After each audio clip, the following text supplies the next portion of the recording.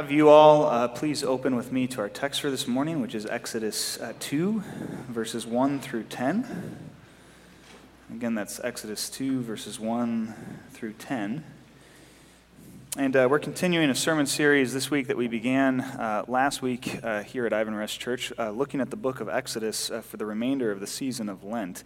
And like we said last time, the same way that the Israelites, God's people, were in captivity and slavery in the land of Egypt, in a similar way to that, we still as sinful people are enslaved to our sin. And just like God made a way out of Egypt, though, and led the Israelites into freedom, that's what we believe we have through Jesus Christ as well. And so we're sort of using this book of Exodus as a lens into what we celebrate and what we remember during the season of Lent and anticipate with our celebration on Easter Sunday in just a few weeks. So we're going to continue looking at that now with chapter 2. And this is what the text says. Now a man of the tribe of Levi married a Levite woman, and she became pregnant and gave birth to a son. When she saw that he was a fine child, she hid him for 3 months. But when she could hide him no longer, she got a papyrus basket for him and coated it with tar and pitch. Then she placed the child inside it and put the basket among the reeds along the bank of the Nile River. His sister stood at a distance to see what would happen to him. Then Pharaoh's daughter went down to the Nile to bathe, and her attendants were walking along the riverbank. And she saw the basket and sent a female slave to go and get it. She opened the basket and saw the baby. He was crying, and she felt sorry for him. "This is one of the Hebrew babies," she said. Then his sister asked Pharaoh's daughter, "Shall I go and get one of the Hebrew women to nurse the baby for you?" "Yes, go," she answered. And so she went and got the baby's mother. "Take this baby and nurse him for me, and I will pay you," said Pharaoh's daughter to her. So the woman took the baby and nursed him. When the child grew older, she took him to Pharaoh's daughter, and he became her son. And she named him Moses, saying, "I drew him out of the water." This is the word of the Lord. Thanks be to God.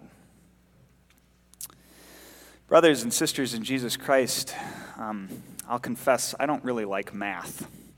Don't enjoy it. It's not something that's ever been particularly interesting to me, and so because of those two things, I never worked very hard at it in school. It's part of why I went to seminary instead. In fact, if I remember correctly, I think I actually asked one of my high school math teachers at one point what good the stuff he was teaching was going to do to me. By that point, I knew that I was going to study English in college, and so I think I said something to him along the lines of, "I'm going to be an English major.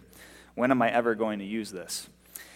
I'm sure every teacher out there, and I know that there are a lot in this congregation, are thinking, "Oh, good, Brandon, you were one of those kids." But my teacher wisely, I think, responded to me when I asked him that question, "What good will this do me? When am I ever going to use it?" With the response, "You'd be surprised." Fast forward to a few years ago, Sarah and I were working to put in a paver patio in our backyard at our house in Milwaukee. And one whole side of the patio was curved. And so I had to go to Home Depot, rent a paver saw, and cut a bunch of the pavers at all sorts of different angles in order to fit them in. And it took me a little bit to figure out how to do that. But there was a whole bunch of measuring and math involved to get the pavers just right. And you know what kind of math I think I ended up using in order to do that? It's the same kind that teacher had been teaching me in that class. You see, just like with the broccoli your parents used to make you eat, the exercising that your doctor tells you that you really should get around to starting, and yes, the stuff our teachers taught us in school, sometimes it's the things we don't like that actually end up being good for us. Sometimes it's the things we wish we didn't have to do that end up being the right things to do. In fact, sometimes it's the things that we think are going to be downright terrible that God ends up using for our good. And that's certainly the case here in our text for this morning. After all, when Moses' mother placed him in a basket coated with tar and pitch and then set him afloat down the Nile River, do you think she could have imagined that God would eventually use that not just for his good, not just for hers, but actually for the good of their entire people? Let's back up for a second and set the scene before we get any further into this text. If you remember back to our text from last week, God's people, the Israelites, are living in Egypt. And they initially moved there as welcome guests and enjoyed a special status as residents in the land for a couple hundred years. But eventually, a new Pharaoh, a new Egyptian king, came to power and grew suspicious of them. And he became afraid of their rapid population growth, and as we saw last week, as a result, he decided to enslave and oppress them, reasoning that hard work and bitter toil would cut them down to a more manageable size. When that doesn't happen, though, actually the opposite does, the Israelites keep multiplying, Pharaoh takes a more sinister approach. He decrees that all the Israelite boys, the ones who might eventually grow up and become soldiers who could fight against him, must be thrown into the Nile River. But there's at least one Hebrew mother, and I'm assuming actually a few more, who don't go along with that plan. We find out later that her name is Jochebed, and she's a Levite woman who marries a Levite man, becomes pregnant, has a son, and as the text says, when she saw that he was a fine child, she hid him for 3 months. But when she could hide him no longer, she got a papyrus basket for him and coated it with tar and pitch. Then she placed the child in it and put it among the reeds along the bank of the Nile. Now, I'll confess, I never actually caught this until I was studying this text for this sermon. But what's interesting here is that Moses' mother technically follows Pharaoh's order, doesn't she? Pharaoh says that all the Hebrew baby boys need to be thrown into the Nile, and ironically, that's actually exactly what Moses' mother does, albeit with her own little twist. But she does do what he commanded. And as we'll see in just a little bit, that's actually the first of many ironies in this text. She modified Pharaoh's instructions a bit, first carefully placing her son in a watertight tabah. The Hebrew word is actually literally translated ark, and it's the same word that the author of Genesis uses in Genesis 6 to describe what Noah built. And then she sets him afloat on the Nile River, hoping that this miniature ark will deliver her son safely through the waters, just like what happened with Noah and his family. It's a gutsy plan. Moses' survival is still far from assured, but at least his mother is giving him a chance. Little does she know that she's actually giving him far more than a chance, though. Because it just so happens that God is involved in this episode playing out on the banks of the Nile River. And when that happens, when God is involved in something like this, like we said earlier, sometimes it's the things that seem like they have the least chance of succeeding that suddenly have the best shot. When you think about it, God does that sort of thing a lot, doesn't he? After all, when you read Scripture, there's story after story like this.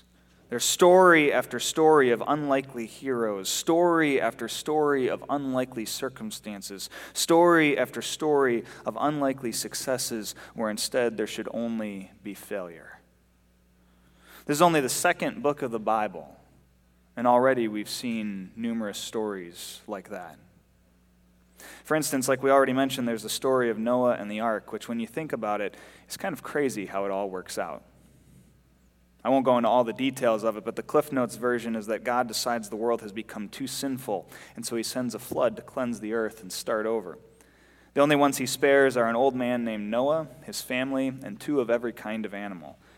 And God puts them all together on a giant boat, which, as we said, is called a tabah, an ark, and then he sets them afloat on the waters to keep them safe.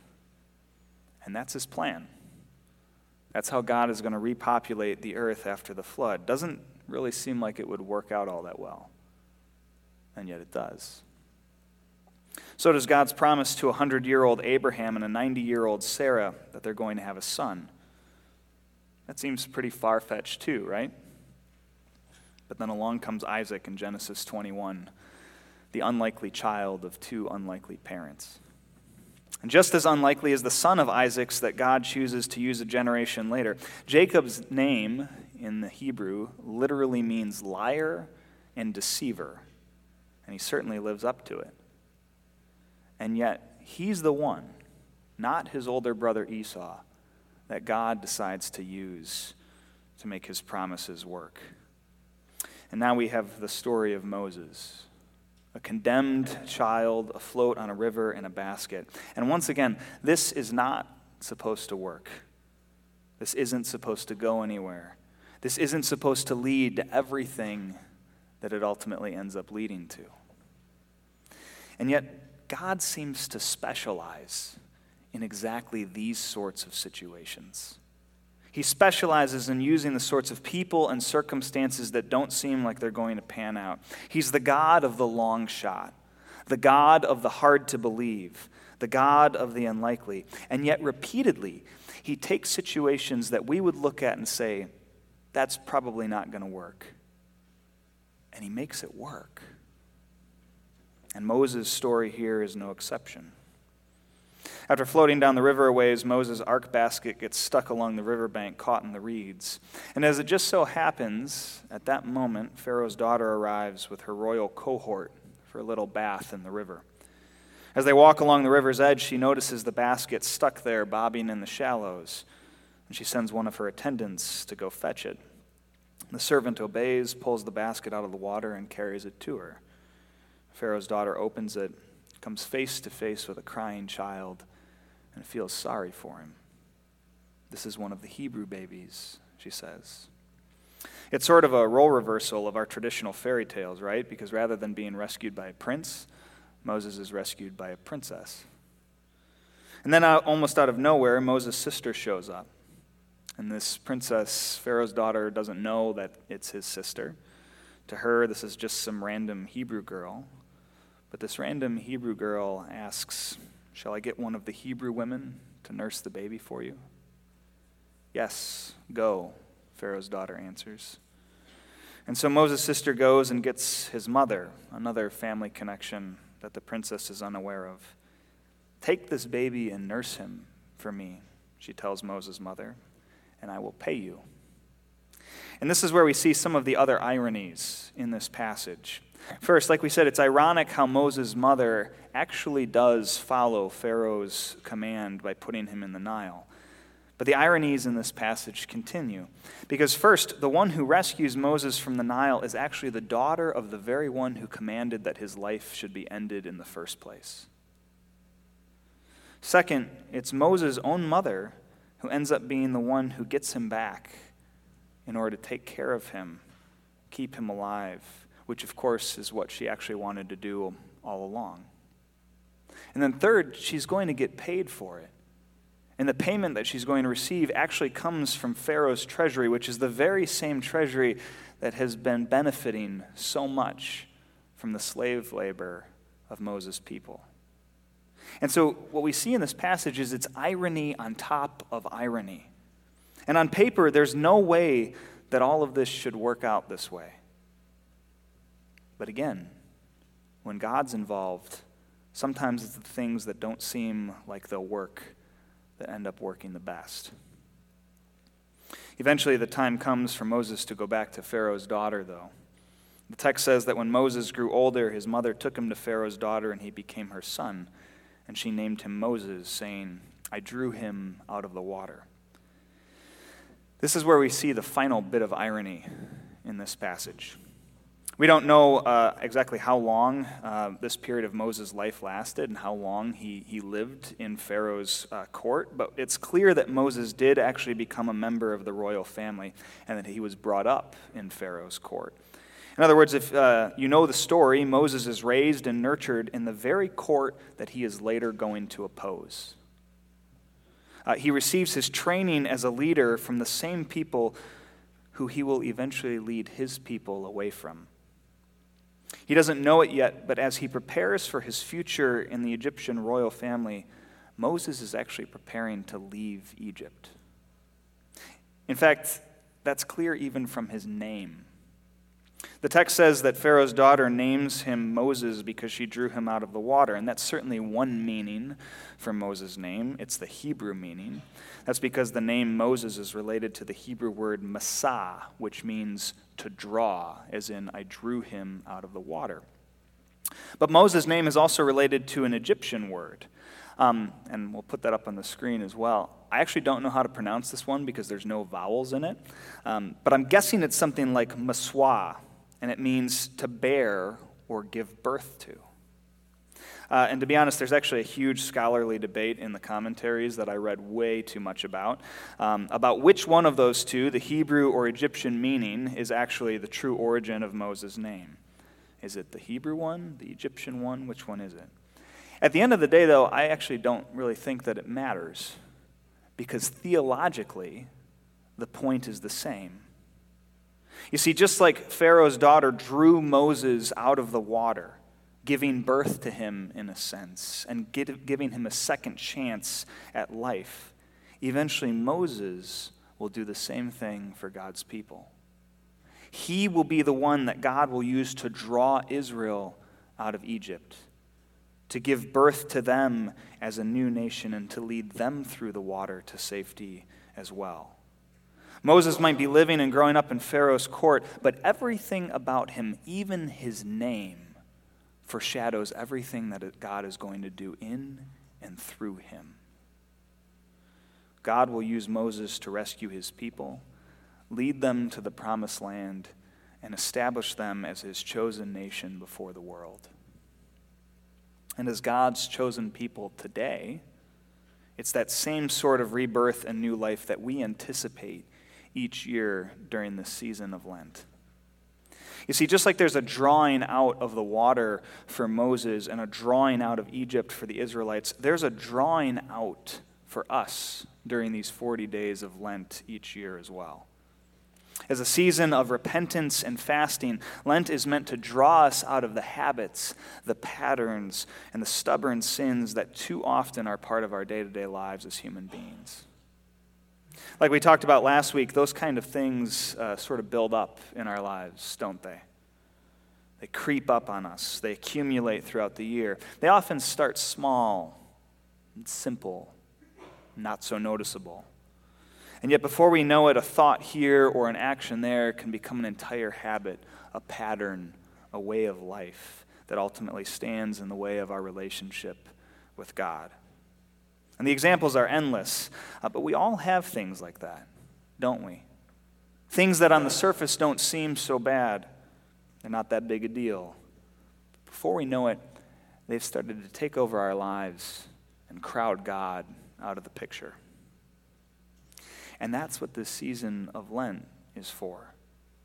Even more than New Year's Day and the weeks that follow it, Lent is meant to be a season of reset for us as Christian believers. It's a 6-week span for refocusing and recentering our lives on God. It's 40 days for drawing ourselves out of the habits, out of the practices, out of the things that have made it hard for us to live as God's redeemed and renewed people. And I'll admit, that's not always easy. It's not always enjoyable. It's not always fun. But like we said earlier, when God is involved, sometimes that sort of thing ends up being exactly what we need. Sometimes it's the things that we don't think will work that end up working out. Sometimes it's the things that only seem like a failure where we see God's grace and mercy most at work. And that brings us to the gospel. After all, Moses wasn't the only condemned child that God ever rescued. As Chuck DeGroat writes in his book, Leaving Egypt, many years after the Exodus, a young boy was born in Bethlehem. An evil and paranoid tyrant called Herod decided to go on a child hunt of his own, much as Egypt's Pharaoh had many years earlier. And quoting Matthew chapter 2, "Now after they had left, an angel of the Lord appeared to Joseph in a dream and said, 'Get up, take the child and his mother and flee to Egypt, and remain there until I tell you, for Herod is about to search for the child to destroy him.' Then Joseph got up, took the child and his mother by night, and went to Egypt, and remained there until the death of Herod. This was to fulfill what had been spoken by the Lord through the prophet, 'Out of Egypt I have called my son.'" DeGroat continues, "Out of Egypt." Every original Jewish reader seeing this in Matthew's gospel would have known exactly what that meant. They'd understand that Jesus was pioneering the long-awaited new Exodus that would lead an exiled and enslaved people into the long-awaited promised land. Everyone who had experienced the hardship of slavery would find hope. And then de Groot concludes, this is your story, and this is my story. Our Exodus road has been paved by Jesus himself. And that, my friends, is what this season of Lent helps us anticipate. We fast during Lent, we repent, we give things up and draw ourselves out of our sinful and backward habits and patterns, but we do so all the while anticipating the victory celebration of the Savior who has made that all possible in the first place. Even more than Moses, he is the one who put his life at risk for us. He endured the shame, humiliation, and horror of the cross. But then on Easter Sunday morning, he rose from the tomb, defeated death, and gave us new life as God's redeemed and renewed people. Like the Israelites, we too need a liberator, a redeemer, a savior. The good news of the gospel is that in Jesus Christ, we have one. Thanks be to God. Amen. Will you pray with me? Lord God, Father, Son, and Holy Spirit, we thank you for making a way out of our slavery to sin. We thank you that in your grace and mercy you did not leave us there, but instead you have redeemed and liberated us and brought us back to yourself, naming us your children, your people, and calling us to live for you once again. We thank you for that incredible grace, and we thank you for the Savior who has made it possible, Jesus Christ. And it's in his name that we pray.